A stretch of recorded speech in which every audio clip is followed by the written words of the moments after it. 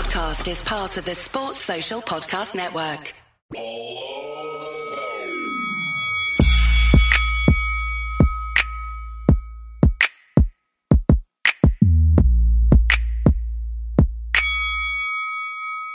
Below the belt.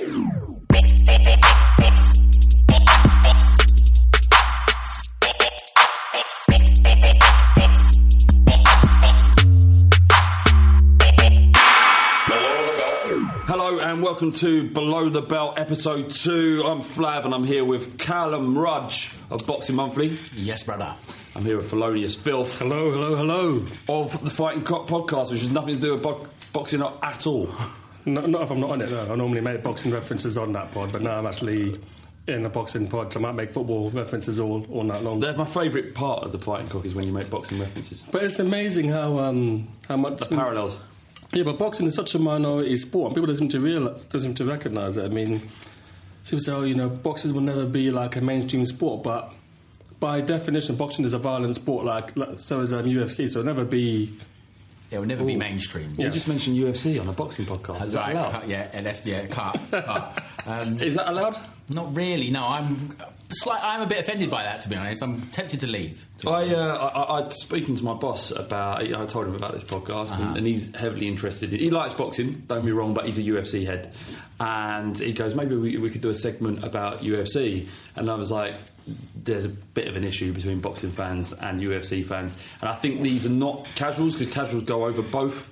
I mean, I'd happily watch a Conor McGregor fight, but I will not watch another UFC fight because it's boring. They fall on the floor. It's like a pub fight, but with technique. Yeah. In my opinion, how many people are getting angry right now? You don't know what the fuck you're talking about. You're right. I have no idea what I'm talking about. I don't mind UFC, but I can understand why. Well, it looks like from the outside there's all just a lot of hugging, but there's people at different disciplines, and anyway, this is a boxing podcast. Colin McGregor, for a fact, would smash up Mayweather in the ring. He wouldn't smash Harry. Fucking hate yourself. He wouldn't smash Harry Kane though. So, no. All right. We were talking just before we started. I thought it was an interesting one because traditionally there is a boxing season. There is a period of the year when should be no boxing, but I can't identify when that period is anymore. I'm not sure. August. Yeah. No, I'm not I know it's in August, but I think it's hard to identify the fact there is still fighting around that time. It might be just at the beginning and end of August. What do you think, Cal? I'm trying to think of a fight that happened in August, because I like to memorise the dates of when things happened. I can't think of a fight that happened in August. You might be right, to be honest, but the TV, so Box Nation will make reference to the boxing season starting, and Sky will do that. But you're right. There's no clear cut when it begins and when it ends, like the football season. It seems to, especially around the world, in Asia, there'll be boxing going on in August and everything else and like that. Where does it come from then? This boxing season? I think it may just coincide. I think it might coincide with the football season, to be honest. I'm really not sure. It's just an unwritten rule. I think you're right. Yeah. I suppose it is such an intense sport, and if people were fighting a lot more common back in the day, more often than they wouldn't do now, because there was less money, you probably had to fight more to make money to pay your stable, pay your training, whatever. It's fucking insane when you think of like Sugar Ray Robinson fighting like twice in a month. Yeah, he lost to Lamota, and a fortnight later he fought him and won. I thought, can you imagine that now? Yeah, fighting like twice a month. I'm showing my ignorance, but I didn't know that happened, and that is incredible. Yes, it's insane. People have like 100 fights without having a title tilt. Yeah, shot at the title. These days you've got so many splits and belts. You've got Joshua, who we'll talk about later on, who's got a title fight. There's 15 fight. It's just. It's nuts. It's also so strange that Canelo now, he's only 24, but he's had nearly, 40 fights? I think he's had like 45. I think he's 45 and over. Mexico's weird. They turn pro at 16. Yeah, I know there's absolutely no amateur game in Mexico. You're going to have so many fighters. There's like tons at every division. I think we alluded to it before, but Frampton's opponent was the 12th best bantamweight in Mexico, not in the world. Yeah. That's fucking insane. And he drops one of the elite fighters in the world twice in a round. Just shows how good the smaller guys are in Mexico. That weight class is so strong in Mexico. Yeah, it's very competitive there. Should we move on to Frampton quick? Yes. Let's do it. What was your feelings? Obviously, you lot are kind of Frampton fanboys in this instance. Yeah. Would you say that? I'm not generally, but in this fight. In this fight, I was, because I think maybe it was the respective teams. Gallagher didn't come across great. He didn't come across okay. I think his huge bias towards his fighter came across, and it didn't come across well. So I was very much pro Frampton in that fight.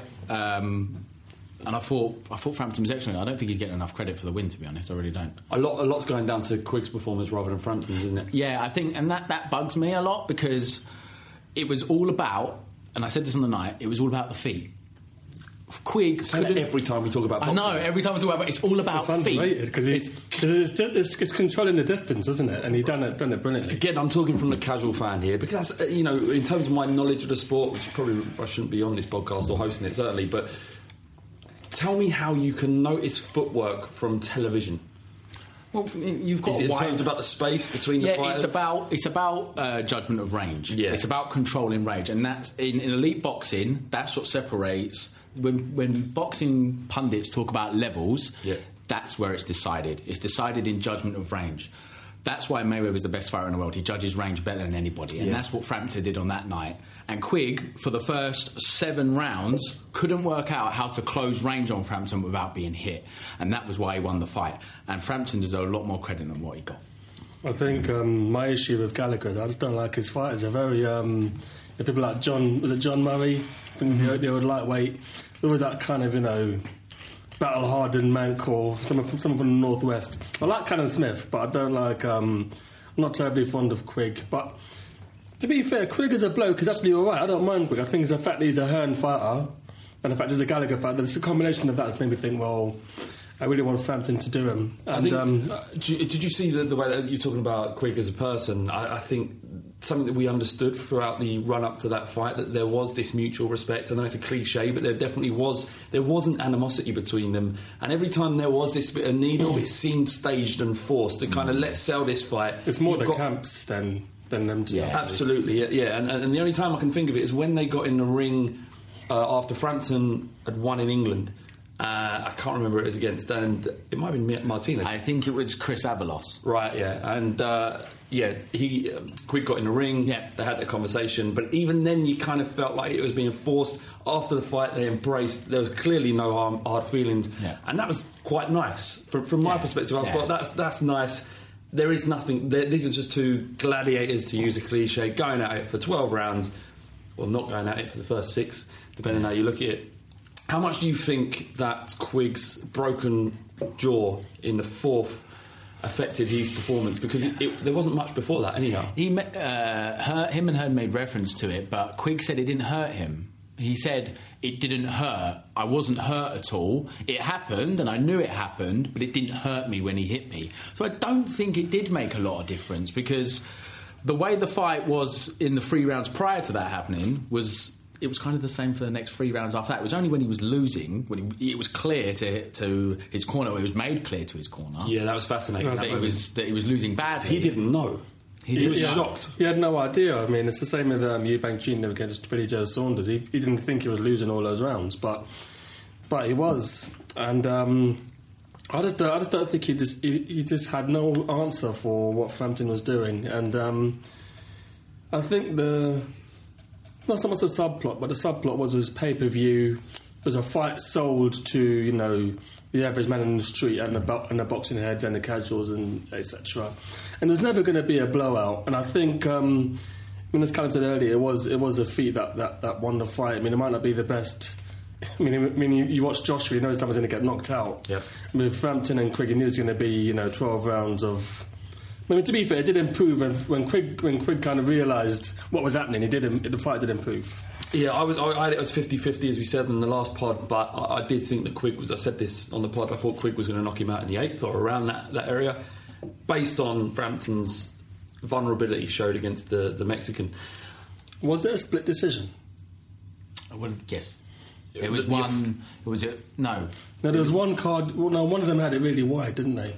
Yeah, one was 116, 112. That's how I scored it. 116, and 115, 113. I think to Quigg. I think that's what it was. I had Frampton by 3 or 2. I think it was a split decision. I had my theory about that. It's to build a rematch. Bernard Hopkins said this some years ago. Over in America, the judges will make it a split decision, so it keeps the losing fighter marketable. So this is like a conspiracy theory. It's a conspiracy theory based on nothing but facts. Bernard Hopkins, the legend that is Bernard Hopkins. Nothing else. You are getting a growing number of them. I mean, Canelo v Mayweather, for example, was that majority decision? One draw. Maidana Mayweather was a majority decision as well. So I mean, I think they're linking it to betting as well as what you just said about the marketability of the fighters. Yeah, but in no way are we suggesting that scores are made by judges in anything other than their professional opinion. No, of course. And when if we do decide to investigate that and we find hard facts, we'll bring it to you. But we'll run it through a lawyer first, probably. Where do you think each fighter goes next? We know what's happening with Frampton. Yep. It looks like Showtime have announced that in the late summer that Frampton's going to fight Santa Cruz. They don't have a venue yet. They don't have a date yet. But Showtime are confident enough that it's happening that they've announced it. Do you like that fight? I would prefer Rigo because I'm a purist, but I'm happy with Santa Cruz. One thing you learned about me on the last podcast, I'm all about the lineal title. Yeah. Whoever the man is, I want to see the number one contender fight the man. Rigo's the man, even though he's frustrating as fuck at the minute, not fighting anybody. But I want to see Frampton fight him. But Santa Cruz, I can live with that. Yeah, it's a great fight. That's going to be a great fight because Santa Cruz is just all action. He's going to throw loads of punches. He's not the biggest puncher in the world, no. But he's naturally bigger than Frampton, so I think he does have the power to hurt Frampton. And Frampton is this cute boxer. Feet are going to be important again, and it's going to be about counter punching and using range because he's a short guy. The irony is that this would probably be a better fight to watch than the Quigg fight, and the casual fan will not watch it. True, yeah, true. Unless it ends up on like ITV, which I think is quite possible. Is it because of Heyman why that would happen? Yeah, there's been some word for a little while that Heyman was going to come over, start bringing his PBC fighters over because he signed DeGale, he's signed Frampton, he's signed Lee Selby. So he's got quite a few British fighters now. So you must be thinking that he's looking to come over here and make a mark over here. Imagine that. That'd be amazing. Big time boxing on terrestrial TV. Amazing. I mean, it could single-handedly save sport on terrestrial. I want to see him market the shit out of it. I want to see Frampton on Emmerdale. I want to see Leo Santa Cruz on the Coronation Street. And then I want to have them to have a cross episode where they meet each other. One of them twats Kane Dingle, he twats somebody, and they have a cross episode. That is money. That's money. It'd be like Anchorman, isn't it? Get all the episodes meeting up. Yeah, that's money. I mean, when I was a kid, I remember Hagler. They repeated the Hagler-Hearns fight at about 8:30 in the evening on terrestrial TV. So. Could we return to those days? We haven't talked to... Because it's your first time on the 2 episodes that we've done. Yeah, it's not that great a feat. But, so who's your favourite boxer? On my earliest memories are Marvin Hagler, so I've got a bit of an emotional connection to him. Yeah. I mean, years down the line, I realised I was watching him towards the tail end of his career because the first fights I remember was Mugabe. Not that one. And, that's a shame. That would be a fight. And he went to hell and back with him. And then, Sugar Ray Leonard. At the time I thought Hagler was cheated. That was. I was so fucking gutted. Yeah. So gutted. How many? When was the last time you saw that fight? Leonard Hagler. To be fair, I'm really bad at watching fights again after the first time. I saw it a couple of years ago. I think the last time I watched it. I've seen it a couple of times. Yeah. And that as well as Hagler-Hearn as well. Did you Leonard Hearn? Did you have an opinion on who won? I thought Leonard won. So did I.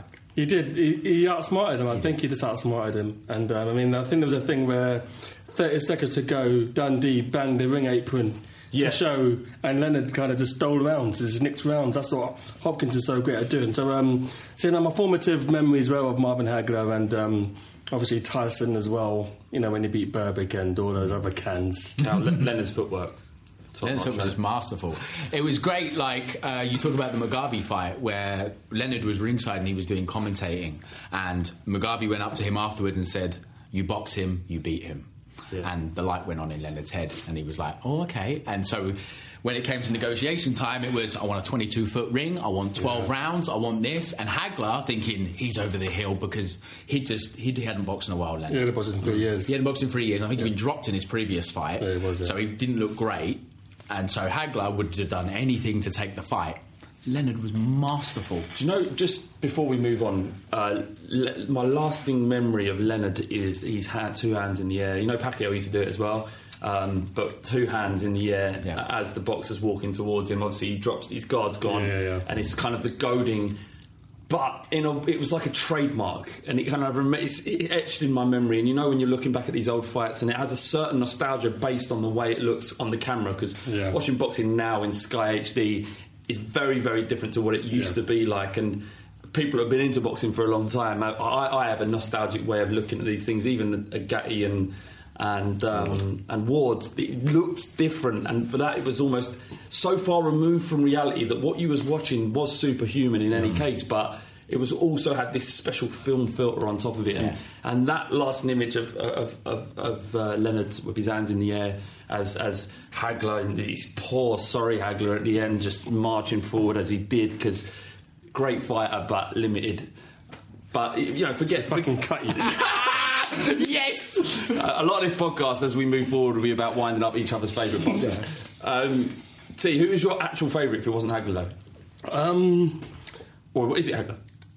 It is, because he's the earliest one I remember. Right. But, I was going to say, so from about that period to about probably the early to mid-90s, boxing was on terrestrial TV. So I saw, Ben fight Eubank, Watson fight Eubank, and etc. But then there was a period where I didn't watch boxing at all, which is when Sky had a monopoly. So it was the Kawasaki-Kessler fight that got me back into boxing.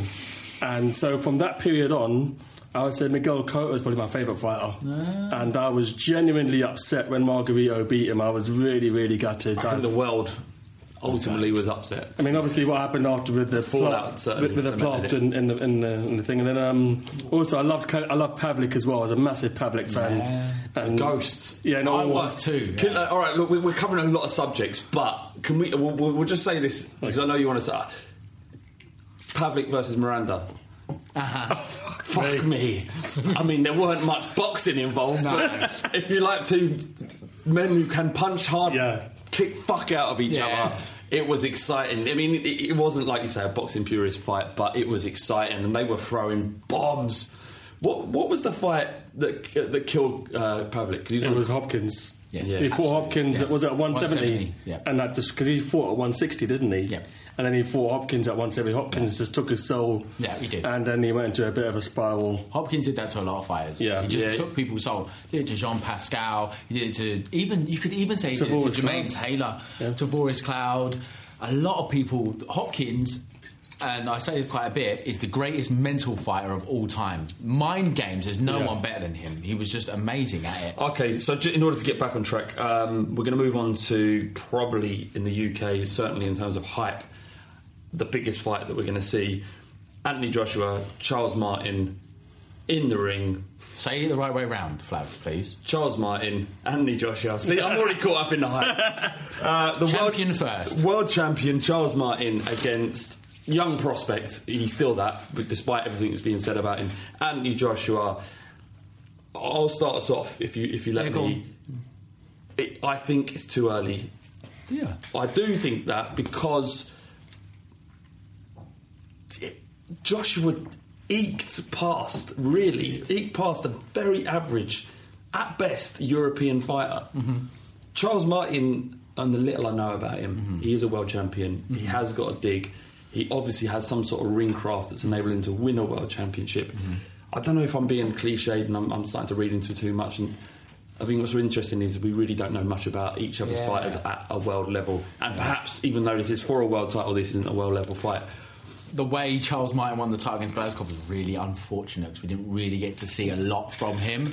I hadn't seen a lot of him before that fight, but I made a point of watching that, He's very upright. He stands very upright. He's a southpaw, long limbs, works the jab very well. So there's going to be an awkwardness there, and I think it will go rounds. But the Glazkov fight ended in 3. He'd done his knee and he did his ACL in the 3rd round. So you didn't really get to see a lot of Charles Martin and what to expect from him. I'm going to be completely honest. Yeah. What I just said is utter bollocks, isn't it? Because I've just pulled that massive cliche out of the bag. He did win that world title. The geezer hurt his knee. Yeah. He couldn't fight on, so he didn't technically win it. It was a kind of a technicality, really. Yeah. Charles Martin's untested. Joshua probably has had the harder fights, maybe, if you think about it. So ignore everything I've just said. That was utter bollocks. What's it probably is the correct fight. It's a good matchup. He's going to win a world title fight. If he wins this, if he moves on, and he has to fight mandatories, real mandatories for this world title fight, I don't know how strong the IBF. So the IBF. It's the IBF title, yeah. Conti, sorry. No, I think the point Flav made is valid in the sense that after this fight, every fight Joshua has will not be a learning fight. It will be a live fight where he has to learn on the job. So if he does beat Martin, which he's expected to, he's then, the 7-1 favourite. Yeah.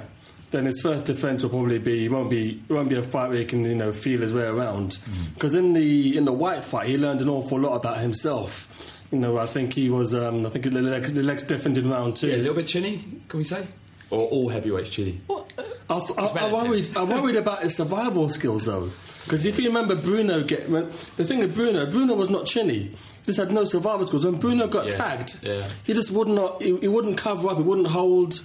And I worry that with Joshua that might be the same. I don't think Charles Martin's going to be the person to take him there.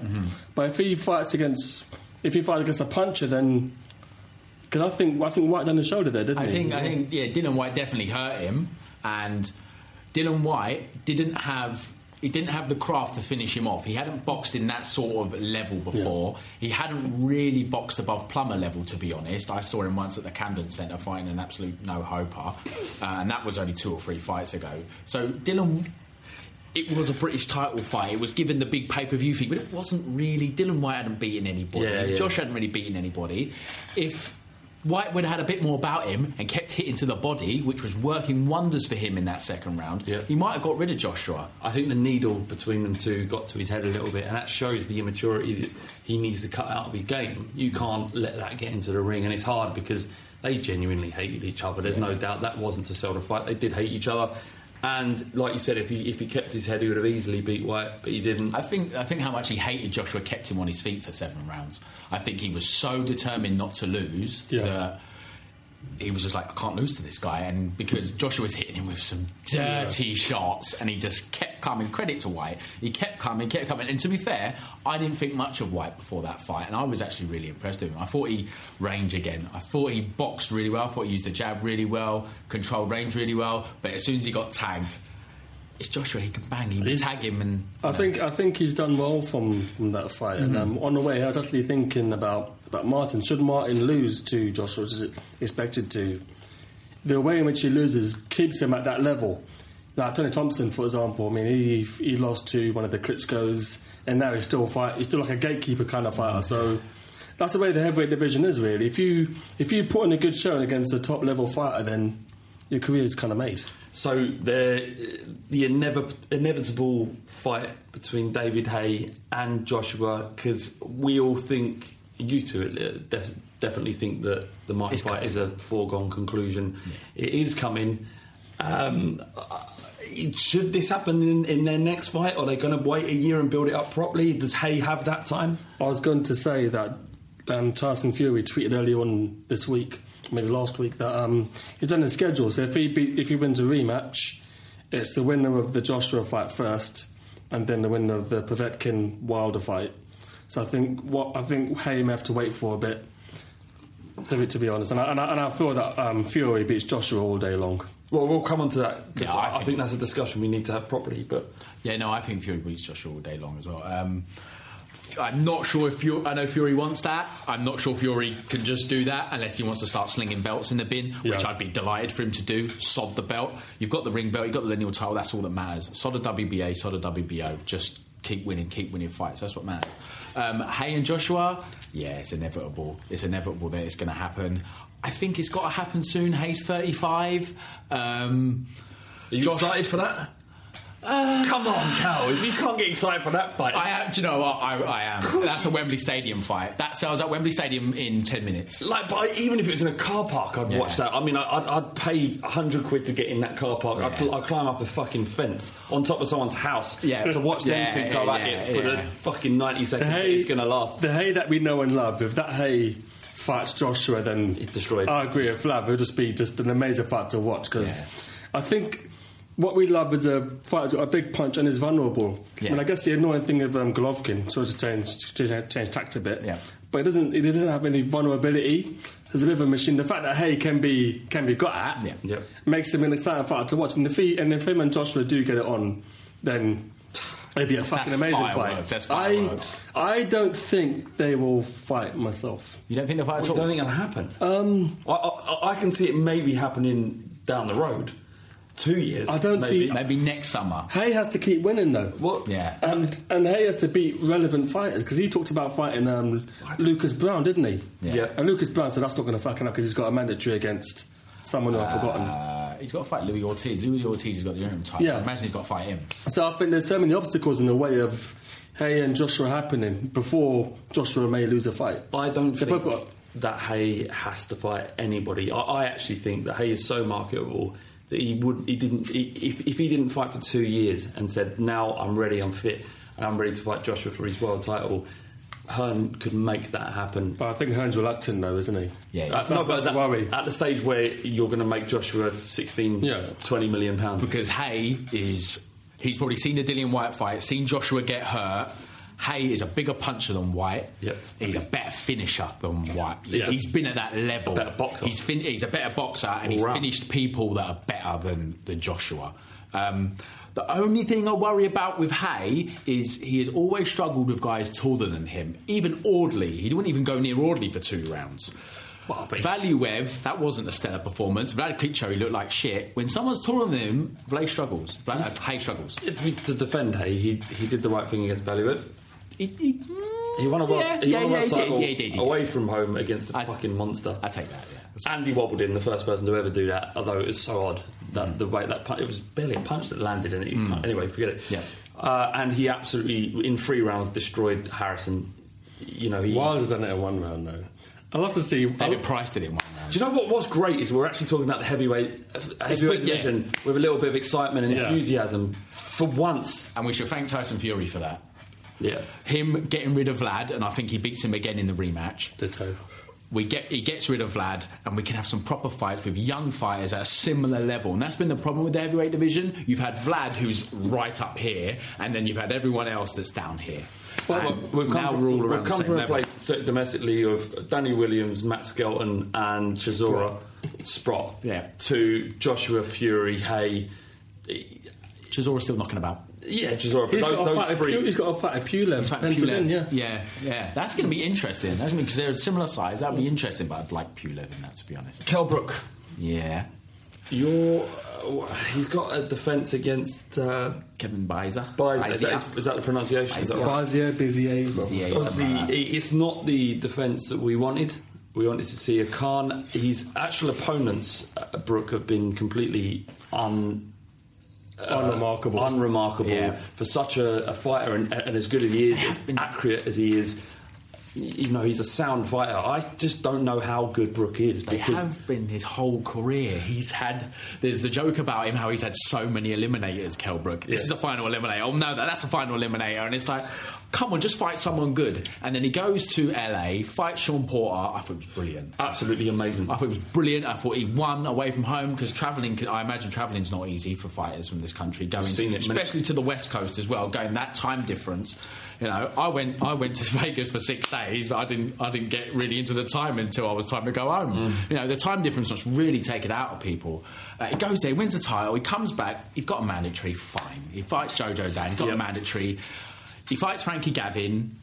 I wasn't mad at that because he was just ticking over. No, I understood that fight. And then... But that, again, and not a barometer of how good he is. The Porter fight, don't get me wrong, was a brilliant fight, and I was so happy. I mean, I was supporting him like I do my own football team. I was so happy for him. British fighter, going over there, taking a fucking belt. Fuck you, Yanks. It's ours. And he weren't no favourite. It wasn't like he was a wide favourite, a big favourite. I didn't have him. People were like, he's going to get stopped because Porter looked like a monster against Malignaggi in the previous fight. It seems like the impetus is gone. It's like that, all of that buzz, and even though that's the fight that most people in Britain weren't aware of, or certainly weren't aware of its significance, it's gone now because Jojo Dan, Gavin, fucking this guy. Kevin Bizer, He's his mandatory, so I get it. I get why he's got to fight him, but he has. If he loses that belt, he's nothing. So. He's nothing, exactly. He doesn't sell out Sheffield he doesn't do it a piece of piss, like other British fighters do. Like or Joshua will sell out the O2 in 37 seconds or whatever it was. he's not even big ticket in his own hometown. He's fighting this guy. I doubt that's even sold out yet. We could go online now and get a ticket for it. He's such a good fighter. Ring Magazine, I think, have him number 1 as their welterweight. He should be the man. He should be the heir to Floyd's throne. As should Rigo. He should be the man. Is it something about his personality? Well, after what happened last Friday as well, that clusterfuck with Chazza Dickens didn't get that fight got cancelled. I just think there's so many issues with management. Yeah. He's not got a style that's friendly to watch. The purists love him. I love him. He's probably one of my favourite boxers around. Rigo, Yeah, Rigo. But you know what could you? I mean, as for Kell Brook, he has to look good in this fight, and something's got to happen for him in the next 18 months. Was his obsession with Khan and that fight happening because he, despite being the world champion, needed it more than Khan did? As it happens, as Khan knew what was coming up for him. Yeah, Brook was supposed to be fighting, what's that guy's name? Diego Chavez. He was supposed to be fighting him. He was a decent... He's ranked top 10 by ESPN, The Ring, all these, neutral bodies that that rank fighters. So that would have been a good fight. The only fight I've really seen was when he drew with Bradley, and he didn't look great. Oh no, he got disqualified against Brandon Rios as well. That would have been a good fight because he's known in America, but he got injured then, and then he's just kind of done nothing. And now he's got to fight another mandatory. He needs to keep the belt, Brook. He needs to keep it. Like you said, T. Without that belt, he's not relevant at all, and Khan doesn't go anywhere near him. So I can understand why he's fighting another mandatory, but it's just really frustrating. All right, we're going to have a quick break for a cigarette. If you need a break or you're fed up with what we're talking about already, you can lock off the podcast. Now is a good time. Or Don't. No, you've got to give these people an opportunity. No. All right, fuck it. Stay. They're locked in. That's it. Below the belt. All right, we're back, and Callum is wearing his crown. He's sitting here literally wearing a crown. Yeah, if you didn't listen last time, listen last time. The other 3 people that I was sat with said that Quigg was going to win, and I told them all that Frampton was going to win. And I told them I would come in a Burger King crown. And I went into Burger King in Uxbridge and said, "Love, I'm the king of the podcast. I need a crown." She was a total babe about it and gave me a free crown. So I'm going to rock this for the rest of this pod. If I was on that pod, I would have said Frampton. Wear your crown. Your child. Yeah. Flanagan and Matthews happened at the weekend, didn't it? And Flanagan has been a bit of a surprise package in boxing. And he kind of, those who knew, but he's a bit special, isn't he? I like Flanagan. He's quite the fact that he's not willing. His personality doesn't come out. He's not willing. He hasn't got much charisma. He's just a stand-up, northern, hard-working guy. He's put the miles in on the road. He's put the minutes in the gym, and it's paying off for him. And he's legitimately talented. He's got a God-given right in the squared circle. That's a wrestling reference, isn't it? Squared circle. So when we start talking about wrestling, woo! He's a legitimate world champion. Yeah. He's world level. Yep. He fought Derry Matthews, who earlier on in his career, I think he even gave up boxing once and came back, knocked some people's spark out. Mm-hmm. Great right hand. I find it hard to like him. Something about him. Regardless, you can see why this fight was made. Easily. It was an easy fight to make. I appeared on TKO Radio, who's linked with Boxing Monthly as well, and I said back then that Flanagan Matthews was an easy fight to make. They're both from the Northwest. They're both with Frank Warren. Easy money. I love a domestic fight for world titles. I think it's great every time. Even though on this occasion Flanagan was a level above. What was I going to say? I had it 117-110 to Flanagan. I think that's how most people had it, isn't it? Yeah, I think 2 of the judges had it like that. What I was going to say was, sorry, what was it? It's gone again. That was it. It was about Flanagan, and you saying that he comes across quite humble. He's quite straight up and down. I think the problem is he's with Frank Warren. He's with Box Nation.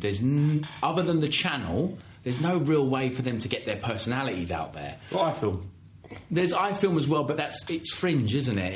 It's on the internet, and as much as the internet social media is so big nowadays, it's not going to get out there to the casual, is it? Unless it's only really hardcore boxing fans that watch IFL TV or iFilm, whatever it's called. Yeah. So you're not going to get your casual fans watching that. So for Box Nation fighters or Frank Warren fighters to sell big money, it has to really be marketed, and it's difficult for them. They've just got the channel, and that's it. So Flanagan's next steps, Crawler seems like a logical thing. I want to see Linares. Yes. That would be... I think Collar got a fight booked in now. Though, He's fighting Barroso, the guy that knocked out Kevin Mitchell. Yeah, which is dangerous as fuck. Yeah. I mean, he dealt with Mitchell. Was it Barroso and Linares who beat him? Who? Yeah. Has Linares fought it before? Yeah, he fought Kevin Mitchell. Yeah, you're right. Yeah. Don't doubt yourself. Yeah.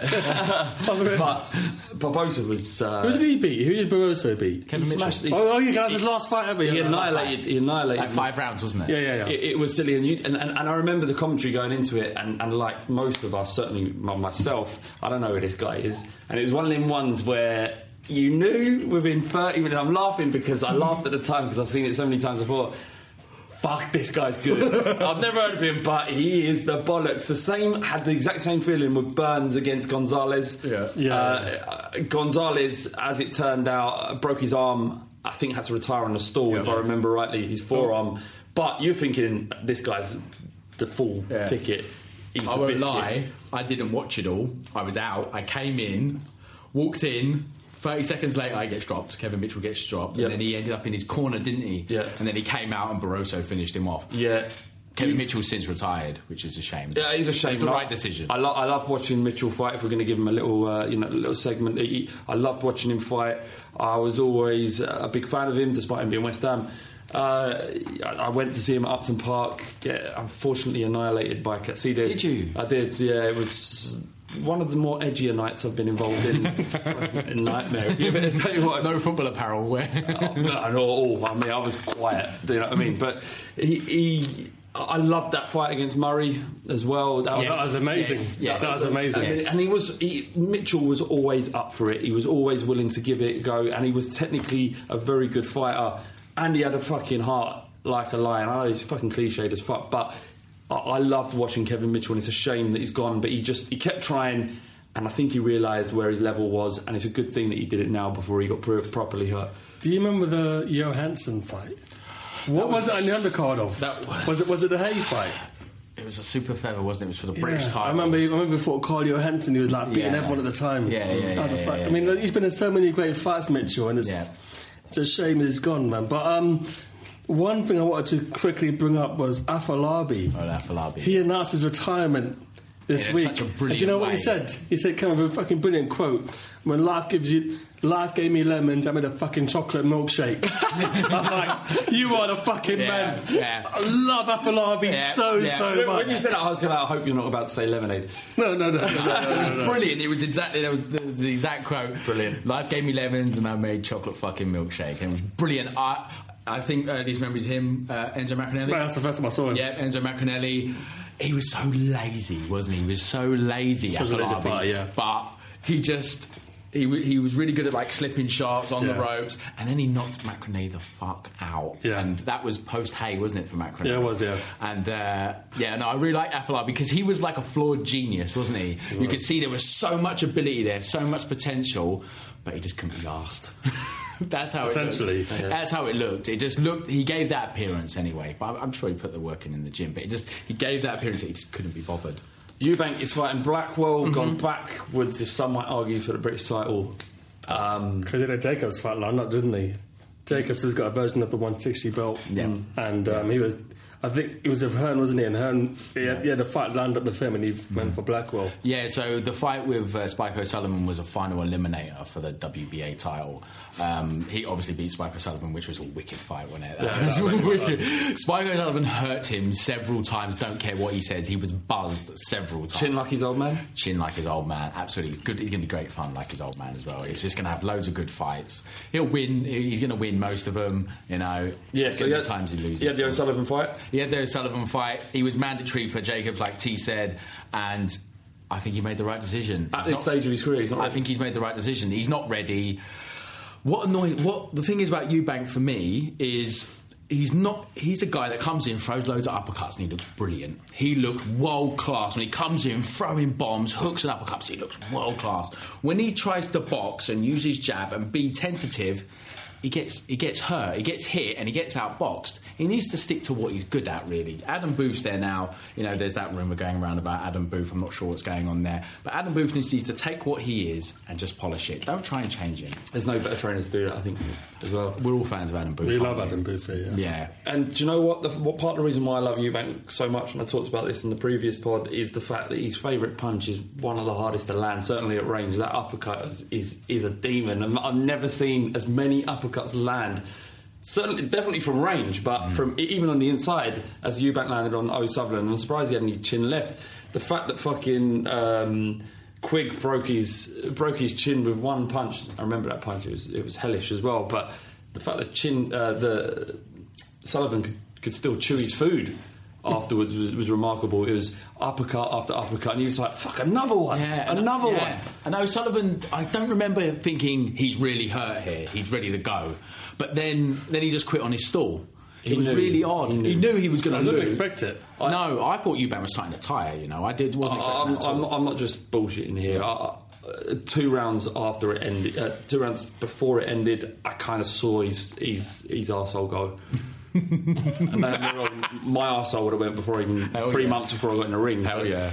Yeah, you could see his fight had gone, his heart had gone. Yeah, no, I didn't see that. I wasn't expecting that. I thought that Spike O'Sullivan, you know, how much he wanted the fight, that he was just going to keep going. But credit to Eubank. He looked poor in the first 2-3 rounds, but after that he just took over. And he was it's almost like he was suffering the same as Saunders. It was almost like, I know it's ridiculous, but it was almost like ring rust. It's almost like he'd been out the ring for too long.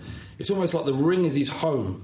It's where he belongs. I'm going a bit buncy in here, aren't I? But it's where he belongs, and he's only comfortable once he's a couple of rounds into a fight, and then Chris Eubank Jr. comes out, and we see what he's good at. Yeah. The fact is, he's got to get out of his game. He needs to fight from the first round. Yeah, it's what I was saying before. He needs to stick to what he's good at. He needs to stop trying to jab and pull and work his way in. It doesn't work for him. He ends up just getting hit with shots because he doesn't look like he's sure about what he's doing. He looked like that against Saunders, and he looked like that against O'Sullivan. He needs to just do what he's good at, basically. He just stick to being the uppercut throwing monster that he is. Yeah. Do it. Just before we go on, does anyone else think, like, I wonder if Chris Eubank's listened to this, and I wonder if he's thinking, what's a pair of cunts? Well, he's not happy. He's not. Eubank Senior, or English as he's called now. Yeah. He's not au fait with Kugan Cassius. I don't think he allows Eubank to talk on our film. So, is that true? Yeah, I think he's not happy that they swear. Well, he's not going to be happy with this. I love me, Eubank Senior. So that might be. Chris Eubank Senior. He's a national treasure, isn't he? I love him. I think he's brilliant. You know. Considering that he was hated when he first kind of came on the scene, and now I think when he lost to Thompson, I think we kind of warmed to him a bit more after that. Yeah. No, you're right. Did you guys watch the ringside special with him, with Chris Eubank? He was on Sky. Oh no, I missed it. Brilliant. There's 2 moments I want to quickly talk about. They asked him about his perceived rivalry with Prince Nassim, because they both jump over the ropes. Prince Nassim tried to claim that Eubank stole it from him. Why would he do that? And then they show, and I think we might have talked about this on the last pod, I'm not sure. They showed this clip of Eubank boxing in America, and he jumps over the ropes, and he quickly wins the fight, and then you see in the background, in the crowd, very, very young Prince Nassim Hamed, mouth agape. Yeah. And it's just like, oh, this guy's shit hot. Yeah. And it was just brilliant the way he parred him like that. It was fucking great. The other thing that comes across from Eubank is his humility. People think they see him with the pomp and the monocle and the silly suit and the way he prances around. They think that he's arrogant. But you listen to the words, he's not a more humble man in boxing. He knows his flaws. He knows Steve Collins got him mentally. Yep. He knows that he couldn't lay a glove on Harold Graham. You know, such a humble man. I think he's great. I think he's brilliant. Absolutely. And that's why I'm a fan. The other reason I'm a fan of Junior is he comes out to Still Dre instrumental. Fucking love it. Fuck yeah. Yes. Not the tune, the instrumental. Gulliness. Pure gulliness. Has anyone read Donald McRae's book, Dark Trade? Yes. I have, yes. Yeah, the best book about boxing, actually the best sports book I've ever read, bar none. I love it, and I'd love to one day be able to sit down and talk to him, because his access and his ability to get in the minds and get secure a trust with boxers is like no other sports journalist I've ever witnessed. It's incredible, and he had massive amounts of access during Watson's horrendous fight with Eubank. Talking at length with Eubank. Eubank, obviously, and Tyson.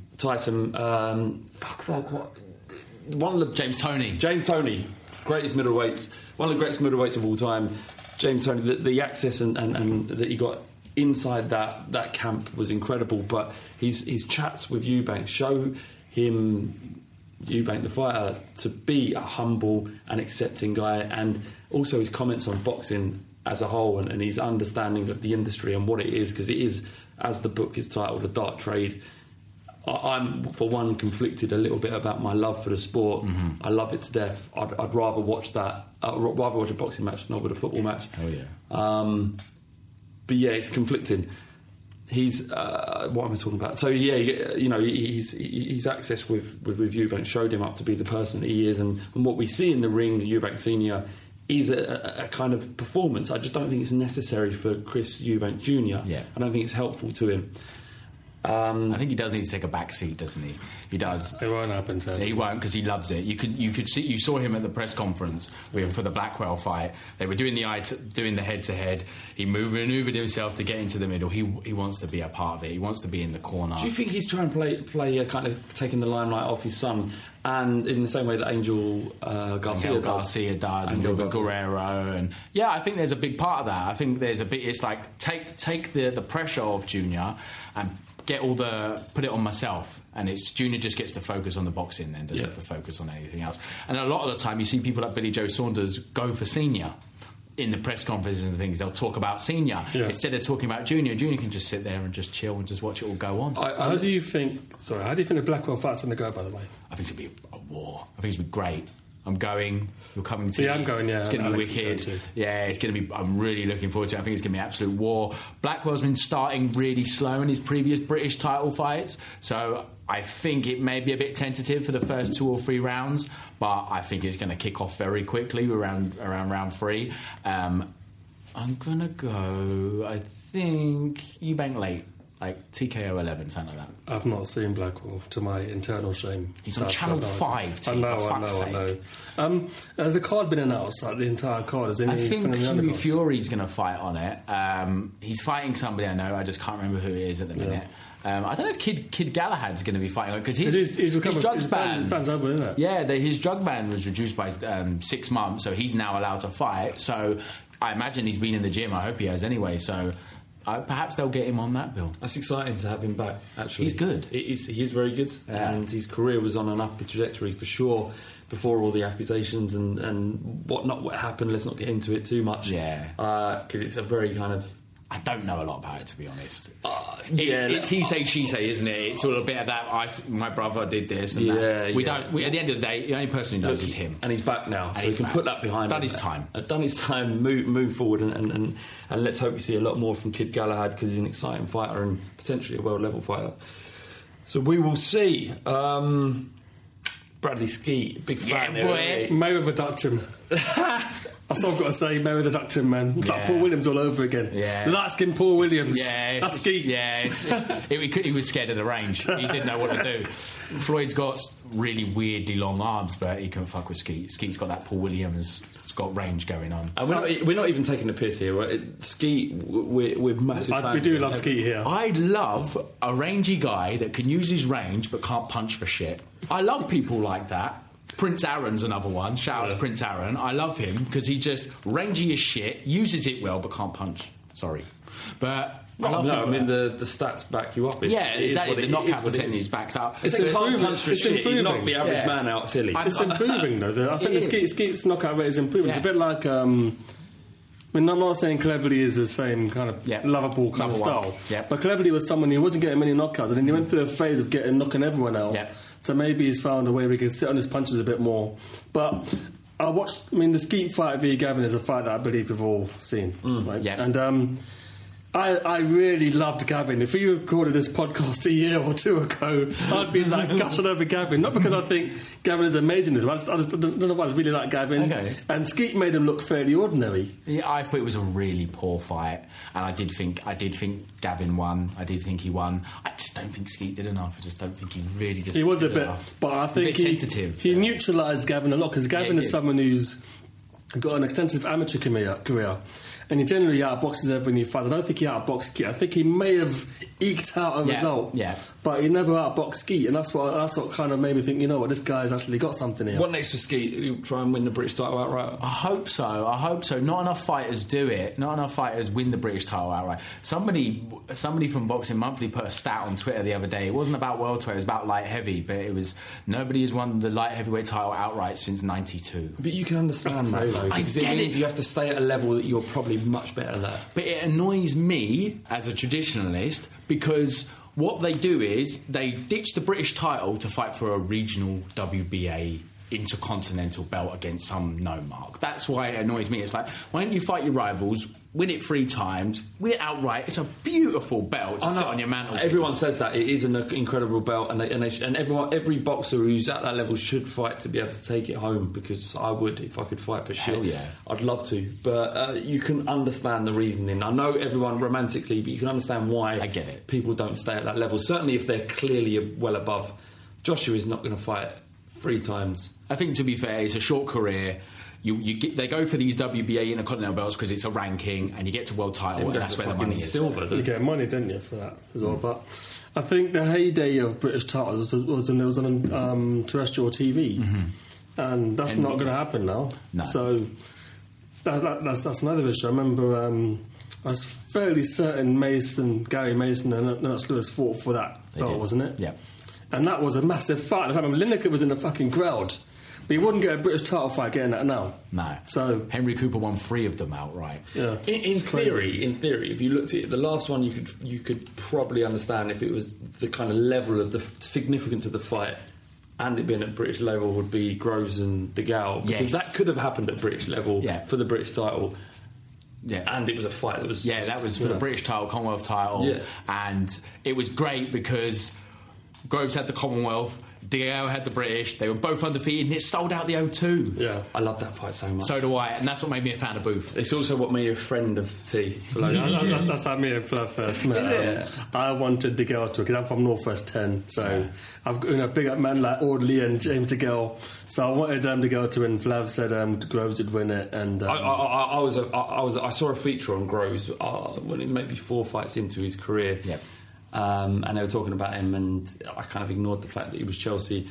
And I watched him, and I thought, that jab, which he kind of let go when he was with Fitzpatrick, but that world-class fucking spear of a jab, I loved it so much. And a jab isn't a fanciful, but it's not an exciting punch. It is if you really know boxing, but it was just bam, bam, and you can see people get knocked out with that shit.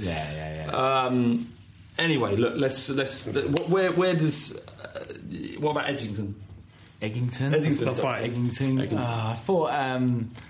I thought Skeet completely outboxed him. I don't know really what you do with him now, because it's like Skeet's just beat you comfortably for the British title. I don't think he's good enough to go past British title level, so it's going to be difficult. I suppose the only thing you can do is put him in fan-friendly fights. Put him in with people that are going to make him have good fights. People, whether that be from Europe, South America. I suppose there's a lot of fighters from South America that he could fight. And just try and because you want him to make the most money he can. I guess that's the best thing you can really hope from him. And hope that he improves enough where he can get to a European title level kind of thing. Manny Pacquiao. Timmy Bradley. Anyone care? And anyone's called him Timmy Bradley before? I always called him Timmy. He's probably been called that before. Yeah. 3. Third time they've met. Yeah. Not the epic trilogy of Wardgate, or even Pacquiao Marquez. Exactly. Yeah, I think it's the thing is with the first 2 fights have no real drama. So the only drama from the first fight was that Bradley got the decision. I thought it was a lot closer than people said it was. I watched it with the sound off. If you watch it, the first fight, the first 60 seconds of every round, and this is important, fuck off, Pacquiao doesn't do nothing. Can we just get this out there? Is this anything to do with your anti-Pacquiao agenda? Be honest. Yes. Well, then people don't give a shit about the fight. People don't give a shit about your agenda, right? First 60 seconds of every round, watch it. Doesn't do fuck all. I don't think there's call for this third fight. I'm not really interested in it. I tell you what, though, I'm more interested in this than fucking Mayweather and Berto. Yeah. Yeah, Well, marginally. to be fair, I want to watch Mayweather, but I would watch Mayweather fight a tramp.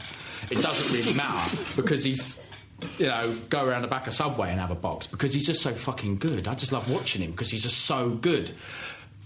I like Timmy Bradley, so I'm happy to watch him fight whoever.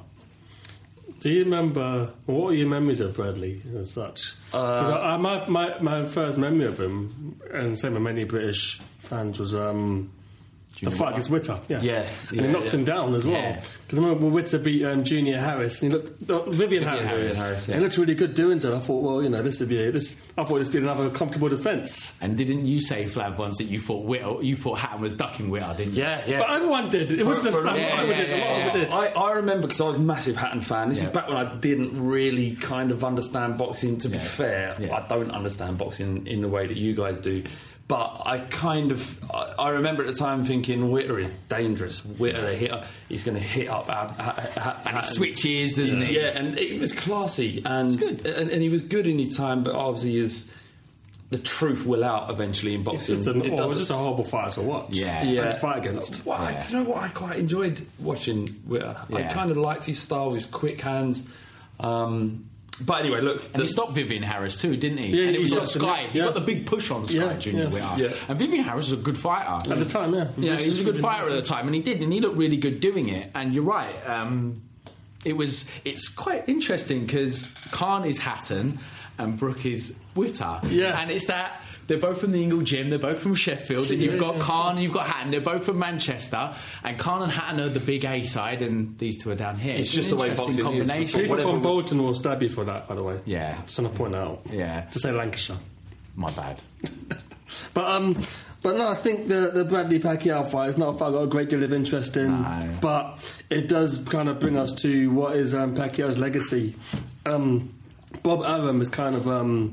I see him like I see Hearn over here in the UK, in that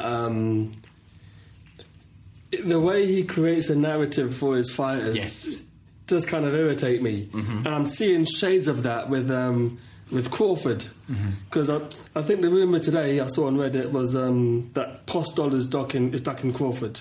Yes. And Crawford gives an interview saying, "Oh well, Postol's ducking me, blah blah blah blah," and everyone eats it up. Yeah. And I think that's probably made me struggle to warm to Pacquiao in that way. But Pacquiao is never in a dull fight. So from that point of view, I love a fighter who's never in a dull fight. That's Amir Khan, Eubank Jr. and Pacquiao. They're never in dull fights. So for that reason, I like them. You've always got to like Pacquiao. I know you don't because you're very much on the Mayweather fence, and I get that. And that's what boxing's about. It's about putting your flag in the ground. I think that's it. Yeah, Mayweather Pacquiao was such a huge fight thing that never did quite happen. And when it happened, so what? And it would have happened in the same thing would have happened in 2010. Believe me, it would have been the same. It would have been the same result. But that wasn't the same Pacquiao. The Pacquiao of that era was a magician, in my opinion. Talk about footwork, fucking in out, bam, bam, bam. But I think his jumps are taken away by Mayweather, and that's the problem with Mayweather is that you can't look good against him. So anyone who does beat Mayweather will have to look shit doing so. The strengths of every fighter is taken away by the magic of Mayweather. It's just the way it is. And I think Mayweather would have handled Pacquiao him at any time. It doesn't matter what you think because your agenda's so agenda-driven. I am. All right. I'm here to push that agenda. So what's important is what we think here because we're completely money objective. team. Do you think Pacquiao's a can? I don't think Pacquiao. I thought we were going to say yes. No, I will call him a can. I've been calling him a can for the last 5-6 years. But if I was to call him a can, then that's putting down Mayweather's win, and I'm not going to do that. And that's why I talk up Canelo, because every time Canelo wins, Floyd looks better. Look, it's not even like you're saying anything fucking scandalous. Everyone knows Mayweather's one of the best fighters that's ever been in that ring. I enjoy the fact, like T just said a minute ago about whenever, and it seems like a top-rank fighter. What Bob Arum seems to say is gospel, is taken as gospel, especially by the American boxing media. It just seems to be taken as gospel all the time. And it's happening with Crawford, it's happened with Pacquiao. People forget that Pacquiao walked away from a signed contract with Mayweather, but we won't talk about that. I think in terms of Pacquiao's legacy, at the lower weights, Morales, there was those fights with Morales. He stopped Morales, I think it was in 4 rounds. The Marquez fights. Can I ask you to answer this question then? Yeah. Pacquiao's opponents far outweigh Mayweather's. But Mayweather's legacy his CV ain't bad. No, it's not bad. You know, it's bad, but Shane Mosley after Pacquiao didn't want no part of him. It's Oscar De La Hoya, 154 pounds. It's Cotto, 154 pounds coming off the Margarito win. It's Pacquiao. It's Marquez. It's. I can see what you're saying, but I don't think it shits all over Floyd's legacy at all. And the thing is, the difference is Floyd made it look easy. Pacquiao made it look hard. He did, but don't we want to watch hard fights? I want to see a magician. I don't know. For the Do you know what? Even though I just said that, I loved watching Mayweather at every level. Mayweather Marquez. Yeah, I think Cotto, undefeated Cotto, would have beat Pacquiao. Yes. At 140. That was the worst Cotto he could have been. It was 145 pounds. His dad had just died /trainer. Yeah. Cotto couldn't have been any worse, and he just had a war with Josh Clotty. And he'd lost to Margarito, who was blatantly using plaster at the time as well. Cotto could not have been any worse. So. All right, that's it from Below the Belt. I hope you've enjoyed it. Really, my position here is to give you these guys a platform to talk about football, boxing, because they actually know about the sport. Yes, T. I was going to say, subscribe on iTunes. We're on iTunes. We're also on SoundCloud. Yep. Twitter. Go on. Below the Belt _.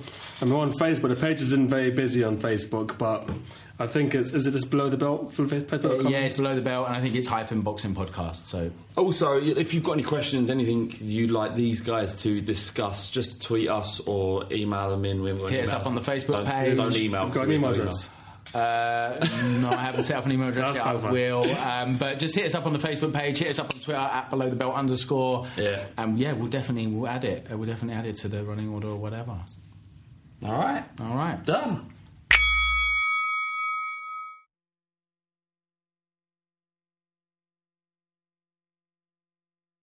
Sports Social Podcast Network.